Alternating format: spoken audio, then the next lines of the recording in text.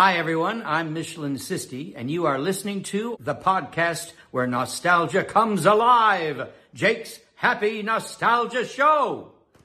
Roll it. Welcome to Jake's Happy Nostalgia Show, the podcast where nostalgia comes alive. Since July of 2021, Jake and his friends have interviewed professionals in the worlds of acting, directing, writing, puppeteering, and many more. Who will they be chatting with in this week's interview? Find out in this Jake's Happy Nostalgia Show episode. Hey everyone, welcome to this episode of Jake's Happy Nostalgia Show, where nostalgia comes alive. Happy here with us, as always. I'm your host, Jake Devenbaugh, bringing to you as always, our co-host, Chris Bixby, and Matt Bingo. How you guys doing? Doing good. Doing good. Hello, peeps. How you doing? How you doing, Jakey? That's great to hear. I'm doing great. As always, thank you for asking. Fantastic. And where are you all geographically, first of all? We are all in the U.S. I'm in Massachusetts, and Jake and Matt are in different parts of Maryland. Yeah, we're actually like an hour and a half away from each other. Actually, no, it's like an hour. It's closer than we thought it would be, but yeah, we're pretty close. We're pretty close geographically. Yes. Well, anyway, despite my Welsh accent and I'm British, I've been in LA for 33 years, and we're based in Los Angeles. Nice. Awesome. Nice. So Jake, who do we have today? Yes, today's guest we have for today. He's a Welsh, Emmy, and BAFTA award-winning producer. He wrote books for the SuperTed book series.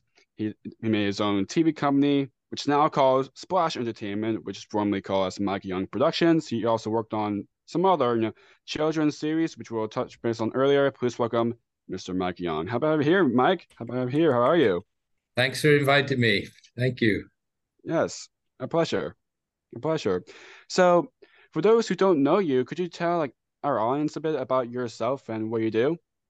Well, Ryan Reynolds and myself are world famous in Wales. Okay. Yeah. So I started in the UK, in Wales, and I wrote all these SuperTed books. I was a writer, but basically I had a little boy, Richard, and he was afraid of the dark. He was 2.5 years old and would never go to sleep at night. And so every evening I used to go up and try and get him to sleep. And one night, in desperation, I went there, and I literally I'd been washing up the tea dishes. I had a tea towel in my hand, and I tied it around the teddy bear's neck. And I said, this teddy bear is also afraid of the dark, but when he whispers his secret magic word, he turns into SuperTed. And so night after night after night, I used to tell him these SuperTed stories. And one day I went to his kindergarten to collect him, and the teacher said, we love those SuperTed stories. I said, how do you know about those? Oh, we always stand Richard on the desk, and he always tells us a story you told him last night. This is, guys, how accidental life is. Okay. And so she said, you're a writer. Why didn't you get them published? And I did. They were very successful. And then the Welsh television channel named S4C, who had just been formed at that time, to preserve the Welsh language, which is separate to English language. And they wanted to do something that took their logo all around the world, because obviously 99.9% of what they were going to produce were in the Welsh language. And you're talking about 45 years ago, So basically it's not the same as today, where now on Netflix we see thousands of blooming foreign shows, don't we, with subtitles and all the rest of it. That it was unheard of at that time. So I taught myself where I was I knew film and film producing, but I'd never really produced animation. And so we talked our way into forming a studio in Wales called Serial Animation, brought in a couple of really experienced guys, Dave Edwards, who's director, Robin Lyons, the writer, Roger Ficklin. And we knew so little that we produced some really, really good. We copied Disney. We said, because in those days, as you guys know, it was very limited animation. Like the old He-Man Master of the Universe series, they were barely animated fundamentally, and so we didn't know any better, so we were actually fully animating it. And SuperTed became the first show ever bought by Disney from an outside company. Oh, wow. And so back in the 90s, they sold the embryonic Disney Channel and VHS tapes and all the rest of it. They were selling it. So yeah, and we also created another show called Fireman Sam. I met two London firemen who were firefighters, and they had nothing for the fire service and their families to buy, and so they come up with this idea of this fireman. And so we, but we because that was really like Postman Pat, if you know what that is. Oh, yeah. We wanted something. It had to be done in stop frame animation, not in 2D animation like SuperTed was. So it went to a company called Bumper Films, who did a great job with it back in the day. Of course, they still made today, and they're CGI now. And then just very quickly, we did a movie called Once Upon a Forest with Hanna-Barbera and Fox, again from Wales. We did The Little Engine That Could from Wales. And I decided back in those days, we couldn't do what we're doing now on this call. You had to be here. And America, in some respects, is the most insular country on earth outside of North Korea. You know what I mean? It's, especially in this industry, animation, it was just the core center of the world at that time. And so we moved here and set up our own company and studio. And the very first show we ever made was Little Dracula. Have you ever heard of Little Dracula? I don't think so. Not really. And Little Dracula... It was on Fox, on the Hub, actually, the channel called the Hub that was formed at that time. Yeah, and we went, we did The Secret Garden, we did The Little Engine That Could, I just mentioned, with Universal, and so we really started to kick ass, and the advantage I had over the local studios is that I knew the international market. Whereas in America, you would sell to NBC or ABC or CBS, and that was it, Right. And then what happened was that the studios were allowed to buy the networks. Again, preceding all you guys back in the 90s. It used to be like church and state. The studios could not own the networks. And then they changed the rules, the FinCEN rules, and they allowed... So Disney could buy ABC, blah, blah, blah, and all. And so, of course, a lot of the big independent animation studios lost a lot of work at that time. Mm-hmm. It's like what we're going through now in a different era. But we survived because we knew how to co-produce with the BBC or TF1 in France or Kika in Germany or whatever. And so we got through that period through dumb luck by... basically knowing the international market, Right. Definitely. Very interesting indeed. Now, before launching your career producing these various projects, what was your background like, and how did you grow up? I'm born and raised in Wales, and I'm Welsh. That's a Welsh soccer jersey hanging on the wall in that picture frame behind me. And so don't call me English, whatever you do. Okay. The Scots, the Irish, and the Welsh, the Celtic nations, you know what I mean? And so they very, people say, are you supporting England in the World Cup? And they say, no, I would support North Korea before England, I'm teasing. But there you are. And so I was in, I basically went to a college. I came out. I became a dietitian, if you know what that is. Yeah. And basically went in that direction for a while. And then through, again, sheer dumb luck, this company that I was working for wanted to make commercials. And because I did most of the writing there, I found myself producing various, commercials fundamentally. So from commercials, and great thing about commercials is you do both, don't you? They mix media, whether it's, especially back then, live action and animation mixed together, and so we started in that direction, and we got had 5 kids. We've now got 11 grandchildren, and they all live around here. 2 of the guys, Pete and Rich, work in the studio here, and Pete runs all development and all the new shows, which I'll tell you about later. And Rich is a director and also, was an editor, post-production. And so we're very much a family. Our daughter Sarah is second in command at Disney series television animation. Oh, nice. Like Spidey and Friends recently. Oh, yeah. Stuff. But you guys, you're a bit more focused on the nostalgia side of the fence, aren't you? Mm-hmm. Yeah, pretty much. Absolutely. Yeah. Just an interesting thing, and you can check this out on IMDb. We produced in 2002, 2003, He-Man Master of the Universe, and it's the highest rating of all the various versions that were made. Even though the earlier ones, ours rates higher amongst the fan base, etc., etc. And then the 2 series they made with Netflix recently, a lot of the fans didn't like them at all. So with the fan base, like imagine taking Woody Woodpecker and making it in CGI. Right. Yeah. You lose something, don't you? You know what I'm saying? Yeah, you do. Yes.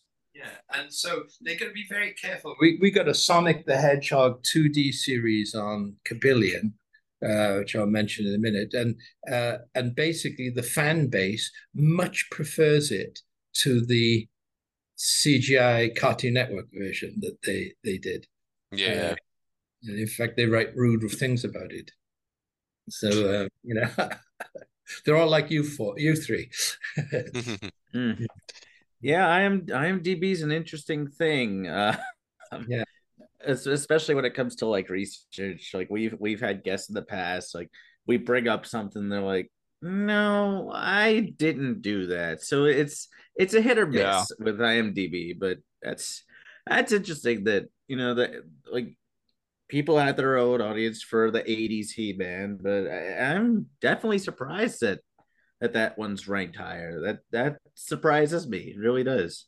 Yeah, it did, and I think it's because the director and the producer on it were like He-Man besotted guys, and they knew they really stuck to the core of the story. Whereas in some of these later versions, they go off in all sorts of direct. I don't know if you've seen them. Have you?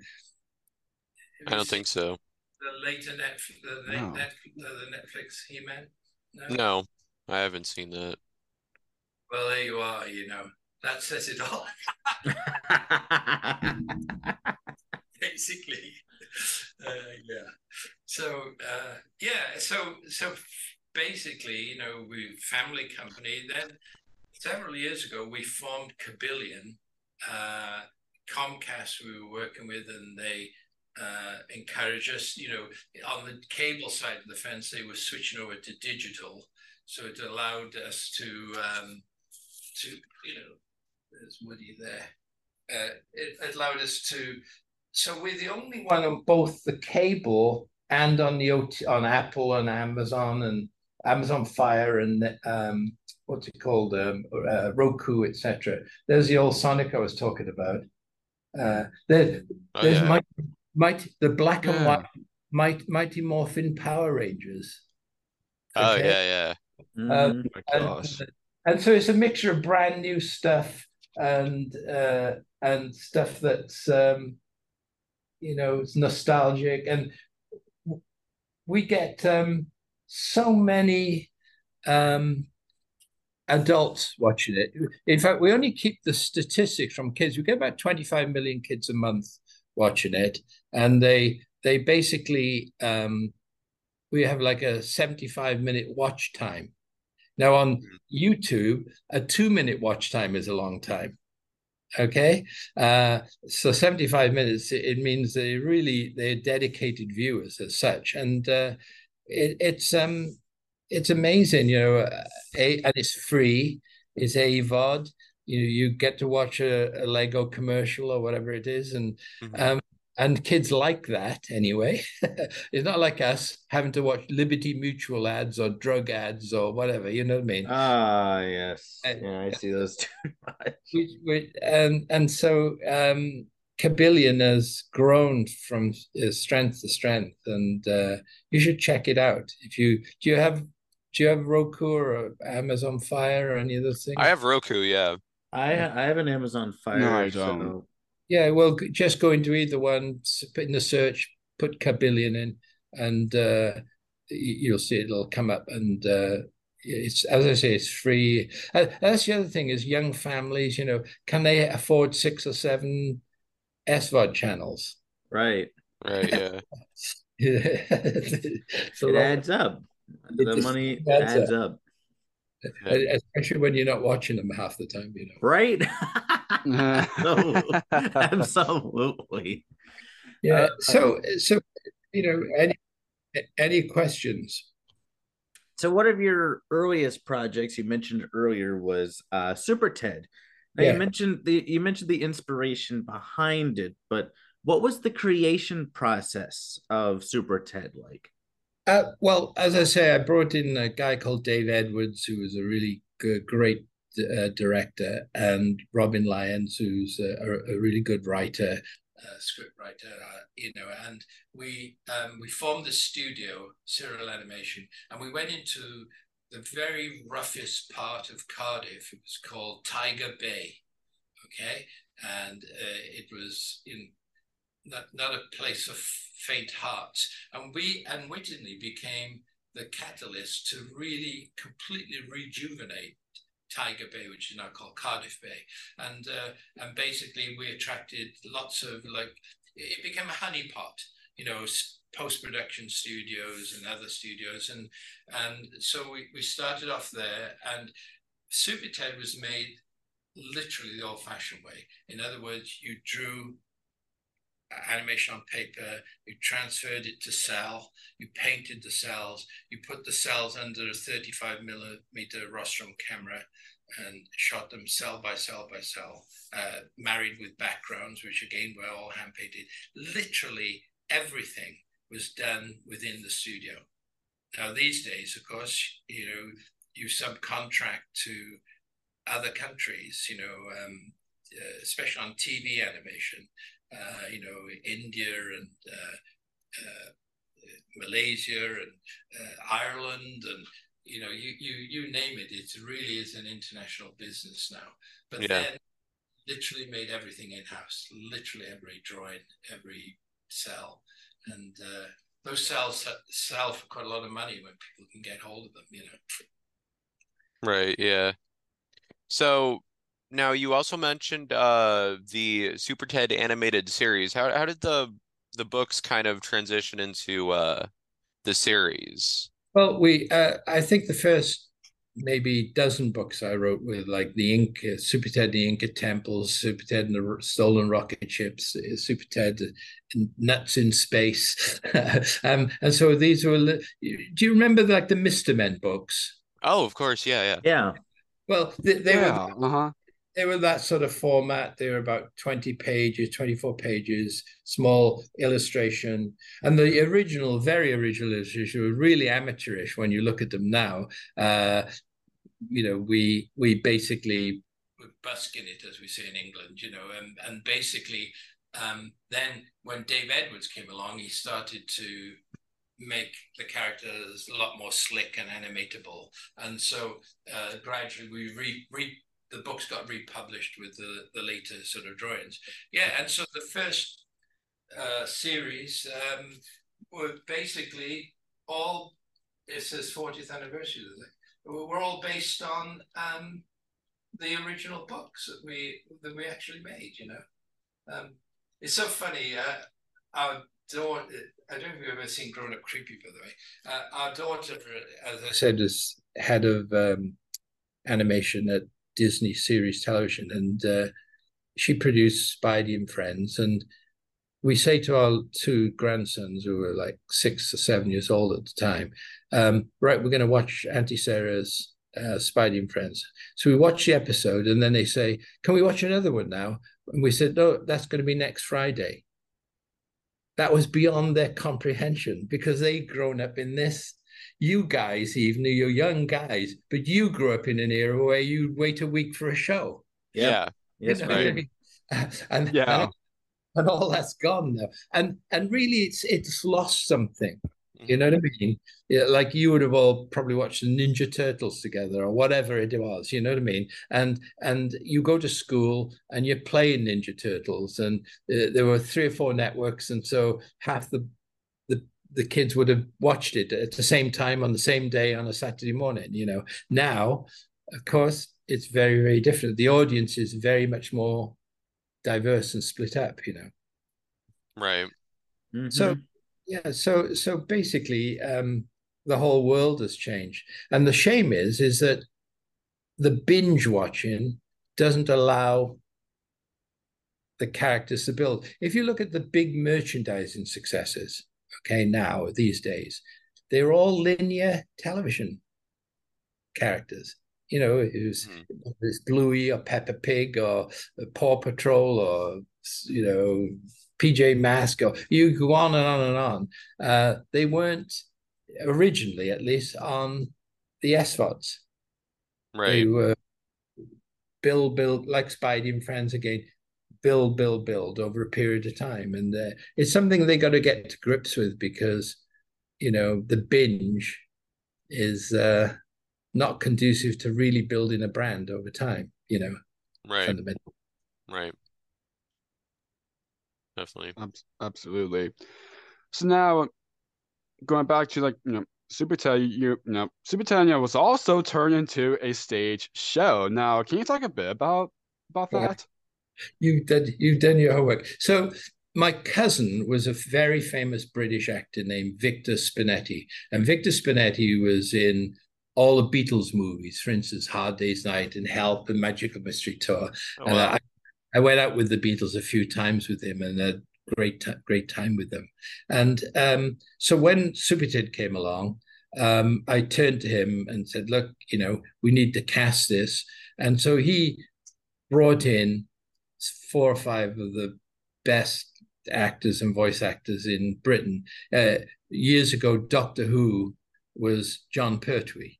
So if you look at the classic Doctor Who's, he was John Pertwee, Melvin Hayes, Roy Kinnear. And so a cast to die for, Derek Griffiths as SuperTed. And so he helped us cast it, and we used to have great fun, recording the shows up in London. And those, at the time I didn't really realize it. The voices really became iconic with SuperTed, and they helped. As I said, Disney. It was the first show ever bought by Disney from an outside company. SuperTed and Lucky Luke, a French company, had a show as well. It's between the quality of it and the casting of it, we struck gold fundamentally. And SuperTed teddy bears used to have a zip up, so it looked like a regular teddy bear, and the fur would come off, and underneath would be SuperTed. So children could use their imagination and play with them, and and the SuperTed bears, also. If you look on eBay again, they sell for hundreds of dollars. Some of the original bears, What was the other thing that you said in regard to SuperTed? So when you ask your question, The SuperTed stage show. Oh, the SuperTed stage show, yeah. So Victor is an actor, and so we talked to him one day, and we said, "Look, again, these days it's very common for Paw Patrol to be a stage show or whatever it is. Yeah. But now, in those days, again, so we had to. How do we have him flying in the theater? So we booked in Britain they have what they call pantomime, which are like Christmas shows that run for about 2 months, right up to Christmas time. And so we started in that way. We started in the New Theatre in Cardiff, and people are grown-ups now. 50 years old, will fondly remember him. And of course, you go to the theatre, and we got all these real actors: John Pertwee, Victor Spinetti, Melvin Hayes. They all played their voice characters. Actually, became the costume characters. I would send you some photographs of the main costume. And then Super Ted was a young guy who was really athletic and could do all sorts of karate-like moves and very fit. And he would be on a harness and he'd fly around the theater. So he'd fly up to the boxes and the circle and fly over the crowd. And kids used to go absolutely wild for it, basically. And then it became a touring show. Yeah. We toured up and down the country with it, for 2 or 3 years, actually. Yeah, so, again, those are the days. Definitely. And I know you also mentioned after Super Ted, Super Ted was followed by series such as Fantastic Max and Little Dracula. Can you kind of talk a bit about those shows? Yeah, so Fantastic Max, which was originally called Space Baby, and you can see an episode of the one episode of pilot we made of Space Baby on YouTube. Again, it was much higher quality than the Hanna-Barbera version that followed. So we, at that time, to get ABC or Fox to order the show, they would never order it from a studio in Wales. Okay. And so we decided to co-produce it with Hanna-Barbera. Now, they're great friends to this day, all the people who work there, Mark Young was a namesake of mine, and Kelly Ward, and they were great, talented people, but the studio had become a factory, if you know, and it was churning out hundreds of hours of animation a year. So we were in that system. It was the writing on the show was fantastic. They changed the name to Fantastic Max, but the quality of the animation wasn't up to the Super Ted sort of standard, or even Space Baby standard, if you see it. But it ran in syndication, a couple of seasons of it, and then another thing we developed was Once Upon a Forest, which became a feature film. David Kirshner was best known as the creator of Chucky, the slasher doll. Yeah. Had been made head of Hanna-Barbera at that time, the young guy. And so he liked Once Upon a Forest, which was just about the first of the environmental shows. And when you look back on it and the environmental message in it, from 37 years ago, it was really so relevant to what we're all living through today now, basically. And yeah, so Once Upon a Forest. And then Little Dracula was one of the very first Mike Young production shows. And we have some great names in it. And we also did, I mentioned The Secret Garden, where Sir Derek Jacobi was in it, brought in some British big voice guy, big name actors, etc. But we still produce, and to this day, we produced All I Want for Christmas Is You with Mariah Carey a few years ago. Oh yeah. Which cleaned up. It's been incredibly successful. Have you seen Kalapari on Netflix? Right. Well, Kalapari is like a flashback series you might like. It's boys' action, an army of frogs who have been taken over by these, mutant type characters, and it's a couple of seasons. It's on Hulu, and it's on Netflix, unusually. And there's a movie, a CGI version of Kalapari in the works now with Hulu, basically. But check it out. Kalapari with a K. Nice. Currently as well, we're working with R.L. Stein on Little Shop of Monsters as a long form film, and we're all held up a little bit with the strikes that the SAG strike and the strike at the moment. We have another project called Just Being Audrey. It's about Audrey Hepburn when she was a 13-year-old in World War II, and it's incredible animation script, incredible. And Res Defenders, which is with the Bureau of Indian Affairs, and it's about 6 Native American Indian kids who are all computer whiz and AI whiz kids, young kids. And it's a funny comedy. Out in space, the Slimies and Lord Slime is going to come and take over planet Earth.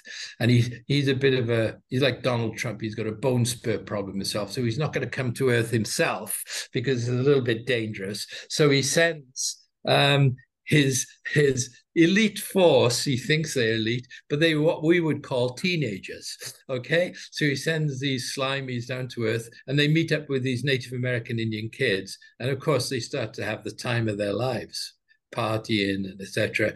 And now they got to pretend they've taken over planet Earth. So with these Native American Indian kids, they basically use video games and all their AI footage, and they're constantly sending him these horrible war videos back into space saying, look, it's dangerous here, don't come, we're fighting like hell, and they got to keep Lord Skid back in space, so Right.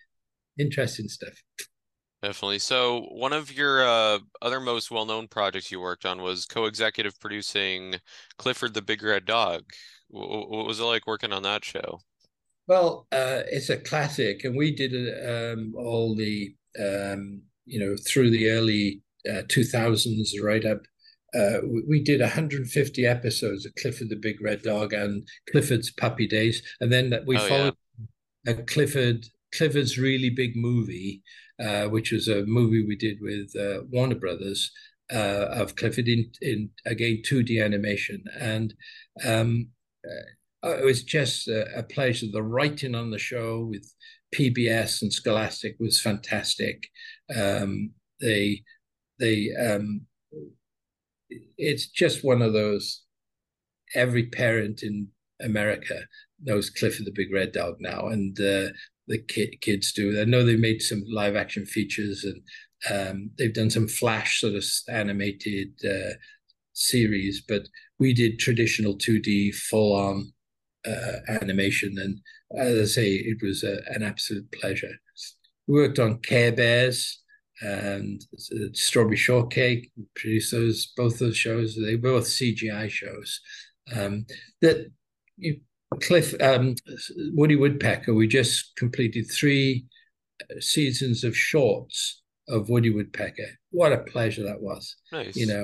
Mike Milo directed it. He was a great 2D director, and we for Universal Studios, it's had 1 billion views. Wow. Yeah. Oh, that's awesome. Wow. All over the world. Yeah, like in Brazil is one of the biggest characters of all time, Woody Woodpecker. Okay, and that's the thing, is that these things really do have legs and travel. Going back to Kalapari, we've dubbed it into 32 languages. Wow. Netflix. So, that's how the world has changed. Nice. Oh, yeah. Absolutely. Absolutely. Now, in that series, Clifford was voiced by the sadly passed John Ritter. Did you get to know or work with John at all during? Oh my God! Yes, we worked with him extensively. Here's a really sad story: is that we recorded the movie, Clifford's Really Big Movie. Yeah. And so John passed away at the end of after he finished recording it, but we needed a few pickup lines to be done, and we had to get someone to do a pickup line or 2. So when we went to Warner Brothers to watch the premiere of the movie on one of their big stages there, the audience was half adult and half children. People, the executives at Warner Brothers, they all brought their children in, and we did as well. And so at the very end of the movie, John Ritter says, "I love you all." Uh, And all the adults in the room started crying their eyes out, emotion. And all the kids were looking at their parents and as adults, seeing us all crying, and they were saying, "It's not that bad. He'll be," it went completely over their head. You know what I mean? So basically, it was such a sad, poignant thing, but at the same time, children. Yeah, John Ritter was, and we had a great cast, actors. The other show is Jacob's The Adventures of Piggley Winks. yes. I grew up Mhm. with that one too. Yes. Yeah, that was a Yep. wonderful show. Now, Jacob's, Yes. we had Mel Brooks, for God's sake, in Jacob's, like an icon himself, and Tara Strong, and the Miley Flanagan was Jacob's, and Mel Brooks used to show up at the recording and he'd say, "I got to be out here 3 o'clock. I got to be out here 3 o'clock." At 5 o'clock, he'd say, "No, let's go back to page 6. I think I've thought of something." And whatever he thought of was genius. You know what I mean? Funny and genius. And he plays a Brooklyn sheep who's been sent to Ireland, okay? And he's seen the whole world, and he's amongst all these dumb cluck sheep who've never been anywhere. And oh my God, it's just incredible. It won the British Academy Award. It won 8 Emmys, I believe. To this, and it's a CGI dates. If you look at CGI made 10 years ago, 5 years ago, 15 years ago, unlike 2D, it dates. Okay. Yeah. But Jakers really holds up there because of the sort of characters they were, etc. And the other thing about CGI, if you've noticed, you could put half the characters from one movie into another movie. You wouldn't know the difference, would you? They tend to look the same, I think Spider-Verse has been a godsend, Spider-Man animated movies, because they went back to the cartoonists, and the cartoon guys designed them, and it broke away from that CGI samey look, but there you are. That's my view anyway. Nice. Nice. Awesome. So now, do you have any favorite Jakers characters or episodes? Oh my God, that's because I did a little live action presentation of them not long ago, and with some children, etc., new modern day kids, and it was just running through everything. No, I think all of them were gems. The writing in them was fantastic, and Grandpa Piggley is really me. I'm really, my grandchildren basically, they sit around me and I tell them stories, and that's what Grandpa Piggley did. Okay, and so he always talked about the old country, going back to Ireland. Now, this summer in June, I took 5 of my youngest grandchildren, were like 7 to 12 years of age, across the range, to Wales, for them to visit Wales for the first time ever, because they thought like Wales was like a figment of my overworked imagination, if you know what I mean. And we went to Wales, and so everything from the castles right through to the farms, and the farm where we grew up, and all the rest of it. And there's nothing like it. And that's what we poured into Jacobs. That was the same, basically, background that we put into it. And so, yeah, I'm afraid to say all of them are my favorites. And working with Brooks was like a dream come true, basically. Nice. Wonderful. That's Nice. wonderful. So you also actually co-created the animated series Chloe's Closet, which of course one that's just I remember from Sprout as well. What was that show like? Well, my granddaughter is Chloe, okay, and she's in NYU. Oh wow. She's now in the New York Film School as we speak, and Wow. she used to have a little Nice. like comforter blanket when she was little, 3 or 4 year old, and it had carrot stitches around it, and it was in the shape of a duck. And so Chloe's Closet has 100% come from Chloe, and Sarah, her mom, is the one who was at Disney now, and basically Chloe's Closet is not sold in North Korea, but it's sold just about everywhere else in the world you could think of. Fundamentally, it's in many, many, many languages. It's one of the iconic preschool shows. It's up there. I'm jealous of Bluey. I think Bluey is one of the best shows ever made. Okay. Oh, absolutely. I love Bluey. Oh, yeah. Yes. But Chloe's Closet knocks on its door a little bit, and the great thing is it's sheer imagination. They never leave their bedroom. They open the closet, it's a magic thing, and they go in. They're astronauts, or they're doctors, or they're yeah, ski slopes, etc., etc.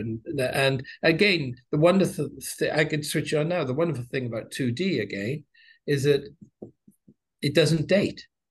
You can go watch the Lion King 2D movie now, and it looks phenomenal. Okay? Oh yeah. All right.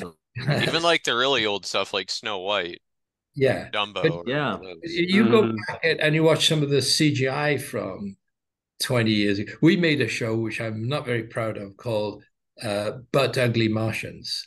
Oh yeah, I've heard a little bit about it. Yeah, I've heard a little bit about I haven't seen any episodes, but I've seen like articles about it and stuff. Yeah. So But Ugly Martians is one of the very first CGI shows ever made. We made it all in LA, by the way. It didn't go anywhere else. And it's great voices in it. Jess Harnell and Chris Paulson, and really great voices in it. But the animation makes you want to die. When you see it, really, really, really.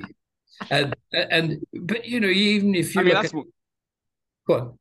I mean that's one of the first shows like with that technology. So I mean, Yeah. and doesn't surprise it wasn't really best show. Well, we did Voltron as well, a Voltron series back then in CGI, and again, they've very ugly sort of designs and looking characters, etc.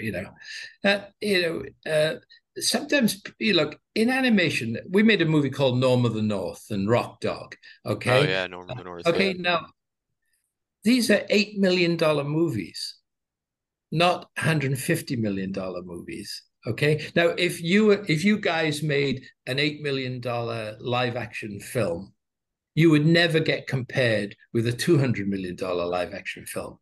But in animation, you get compared. You get people say, "Well, the animation is not as good as Pixar." You go, "No, it's not as good as Pixar." Okay, this was made. Okay. Now the fact is, the kids absolutely loved it.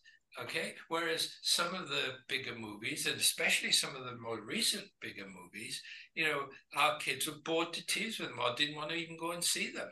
Fundamentally, we got a soccer-based movie on Netflix called Soccer Crossed Out Football Stars, and it's got Zlatan, who was a famous soccer player, Megan Rapinoe, who's the World Cup lady, and also Weird Al Yankovic in it. It's on Netflix. And it's one of the most successful. It cost $6 million to make. Now, I coach kids soccer, okay? And we were all sitting on the grass a few months ago in the heat in LA, drinking water because we were all dying. There were about 30 kids there. And I said to them, hands up if you know who Brad Pitt is.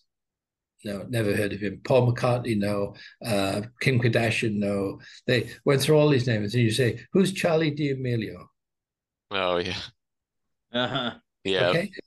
So basically, and they were like 9 to 12 years old, 12-year-olds. What's famous to kids is not what's famous even to you guys. You're different demographic. What's famous to you is different to what's famous to a 7-year-old today, and certainly, parents and grandparents. And so sometimes Netflix and some of these people, they make shows with stars in them that don't mean dick to the kid of today. Mm-hmm. And that's something you've got to do. You've got to cast things up and down, like Weird Al Yankovic. Do you know who Weird Al Yankovic is? Oh, Oh of yeah, course. Yeah, I love absolutely, Weird Al. Absolutely. Yeah, absolutely. Weird Well, Al is wonderful. little kids He's don't know what awesome. he is, but we Right. put Weird Yeah. Al's in it for their parents and their grandparents. Okay. Whereas, you know, Megan Rapinoe, even though she missed the penalty in the World Cup, okay, they all the kids knew who she was. You know what I mean? So basically, that casting is always very important. You know, cast somebody that the kids know. Right.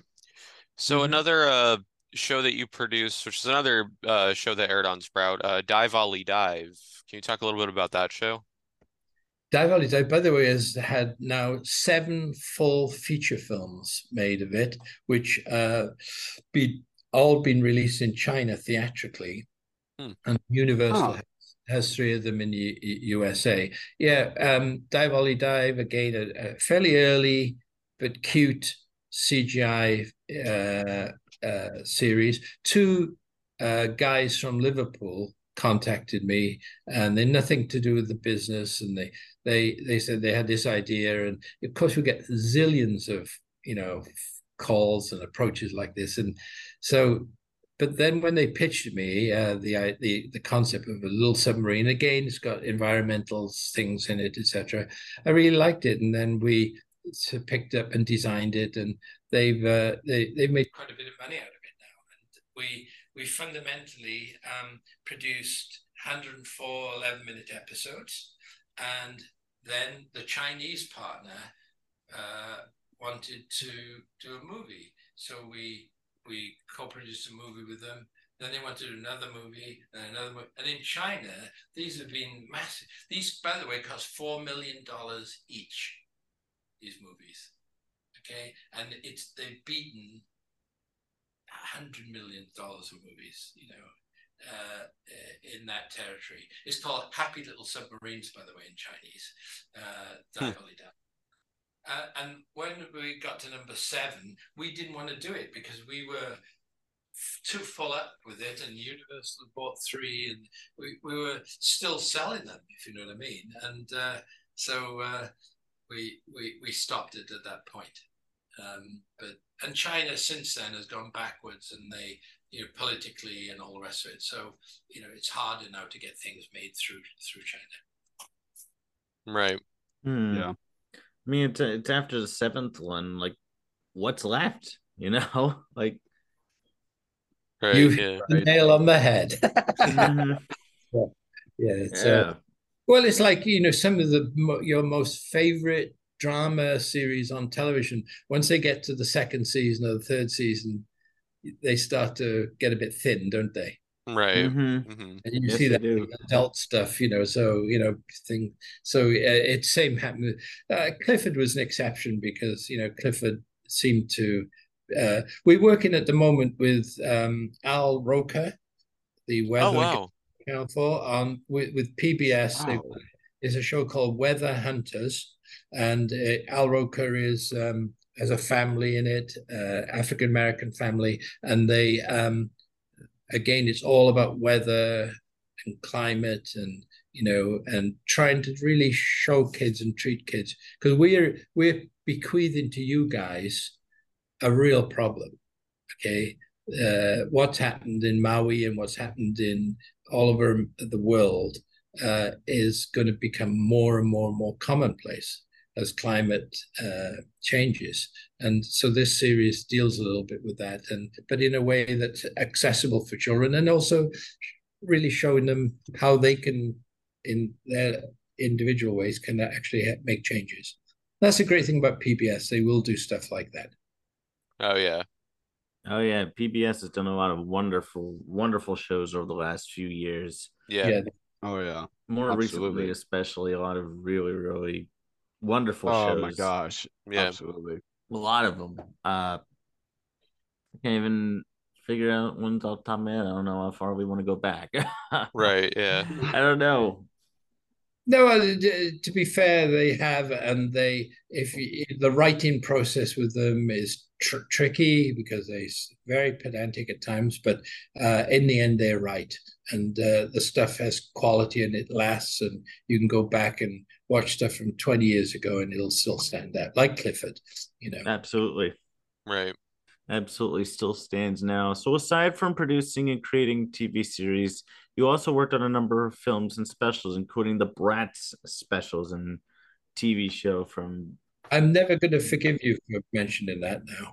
Oh, Yeah, the Bratz, a massive toy line with MGA, and we again, CGI dates, and so you watch it a little bit, and you cringe a little bit of it, but it runs on Cabillion, and my God, we get really good views and audiences through it. It's a bit like our teenage granddaughters who love shows like live action shows. I'm trying to think of Mean Girls. They Oh can yeah. they can actually quote lines from Mean Girls. You know what I mean? Hmm. And it's a bit the same with Bratz. Is that even though the animation has dated a little bit in CGI terms, it's very sparky and spiky and all the rest of it. It was like the antidote to Barbie, wasn't it? At the time. mm-hmm. They've tried to change that in this recent movie, but basically, Barbie was pink and everything, whereas the Bratz were edgy. And there were lawsuits between the two toy companies and God knows what else. So basically, yeah, we again great voice casts in them, and some people who've gone on to become quite famous. We did Sabrina the Teenage Witch as an animated series, and they again it runs on Cabillion, and again gets great views. Again, it's like Pokemon is not the greatest animation in the world, but kids absolutely love it. Probably like you three do, and so sometimes it's not the quality of the animation, it's other things kids like and look for. And sometimes the big studio executives don't really understand that fundamentally. Why would a $6 million soccer film beat $150 million animated movies in ratings? Because the kids identified with the content on it. Right.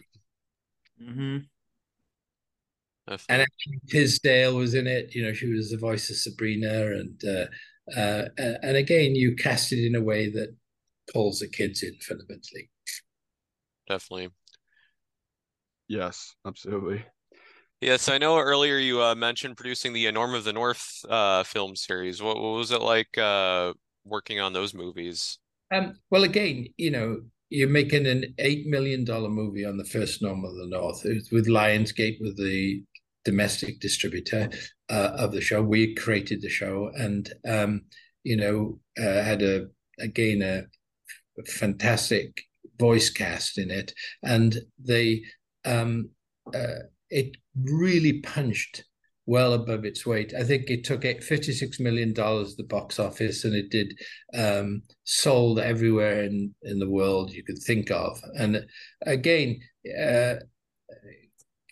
polar bear who goes to New York City and gets into all sorts of trouble with Ken Jeong in it, who we ran into the other day. Is funny as hell. And he and basically, again, children, they look at things very differently from adults. Like the latest Pixar movie, which looks absolutely fantastic, but two of my grandchildren didn't even ask to go to see it. So have you seen it all? The new Pixar movie? No, not yet, but I'm planning to see it on Disney Plus soon. He waits till it's on Disney Plus. There you are. What a cheapskate he is. There you Me are. too. Me too. Yeah. I also have Disney Plus too. So you can say the same thing to me too. It's our equivalent of waiting for a movie to come out on like VHS or DVD or something. Yeah. Exactly right. We just moved studio, and after 16 years at the old place, and basically the amount of stuff we had to get, all those DVDs and all those things that you don't have anymore, even digibeta tapes, and we just had to crush thousands and thousands of them, basically. Oh. Yeah. It was interesting with Mariah Carey. here we got, a superstar who, and she'd never done animation as such before, and we had to go to her house to record it, and et cetera, et cetera. And believe it or not, that song had never been released as a single until we made that film. It was on an album, All I Want for Oh, Christmas. wow. And it went to #1 all around the world, as a single, and again,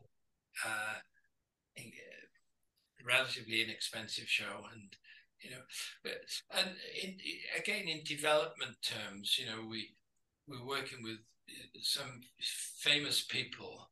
I mentioned Ryan Reynolds, and they've just taken up the rights in Biker Mice from Mars. And Biker Mice from Mars was something we did the Bible of it for the guy who created the show, but we didn't actually produce the show. But now they want to reproduce it.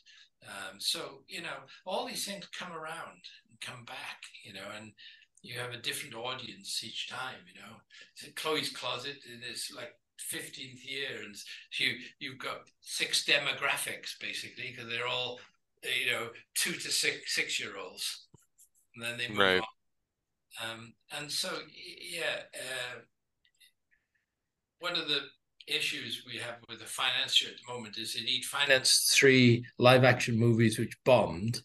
Okay, and we say no, animated TV series are not like that. You don't have that one weekend and the thing is gone because no one wanted to see it. Animated series sell all over the world and can really, really have long life. Woody is 70 years old, the character. All right. Wow. Yeah. Yes. That's right. Yeah, definitely. Absolutely. So, to anyone watching or listening, what would you like to say to those who supported your work throughout your career? You're like Donald Trump supporters. You are really mugs. No, no, I don't mean that at all. Basically, thank you so much, because we're an independent studio. We have to compete with the Disneys and the Warner Brothers and the very big guys, both with our Kabillion network and with the shows that we produce.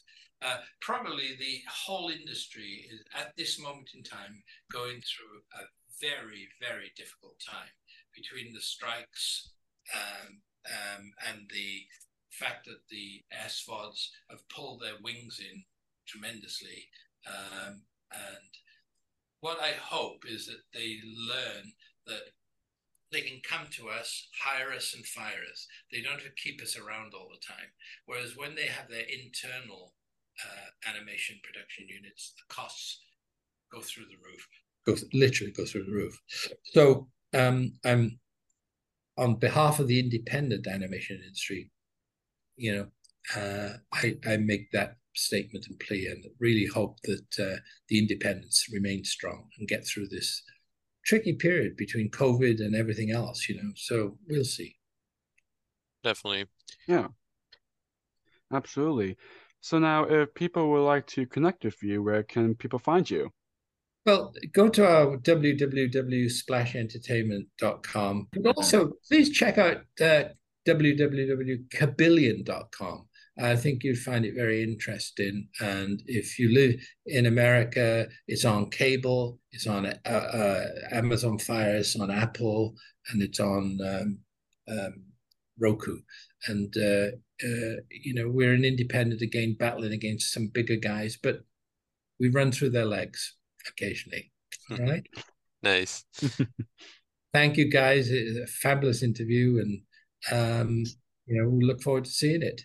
And Nice. we'll feed it into my social media sites when you send it to me. Okay. Definitely. And to wrap this up, so of course this podcast is called Jake's Happy Nostalgia Show. When you think of nostalgia, what do you think of, or how would you define the word nostalgia? I think nostalgia is something that from your youth you really hang on to for the rest of your life, and it gave you pleasure to think back to it.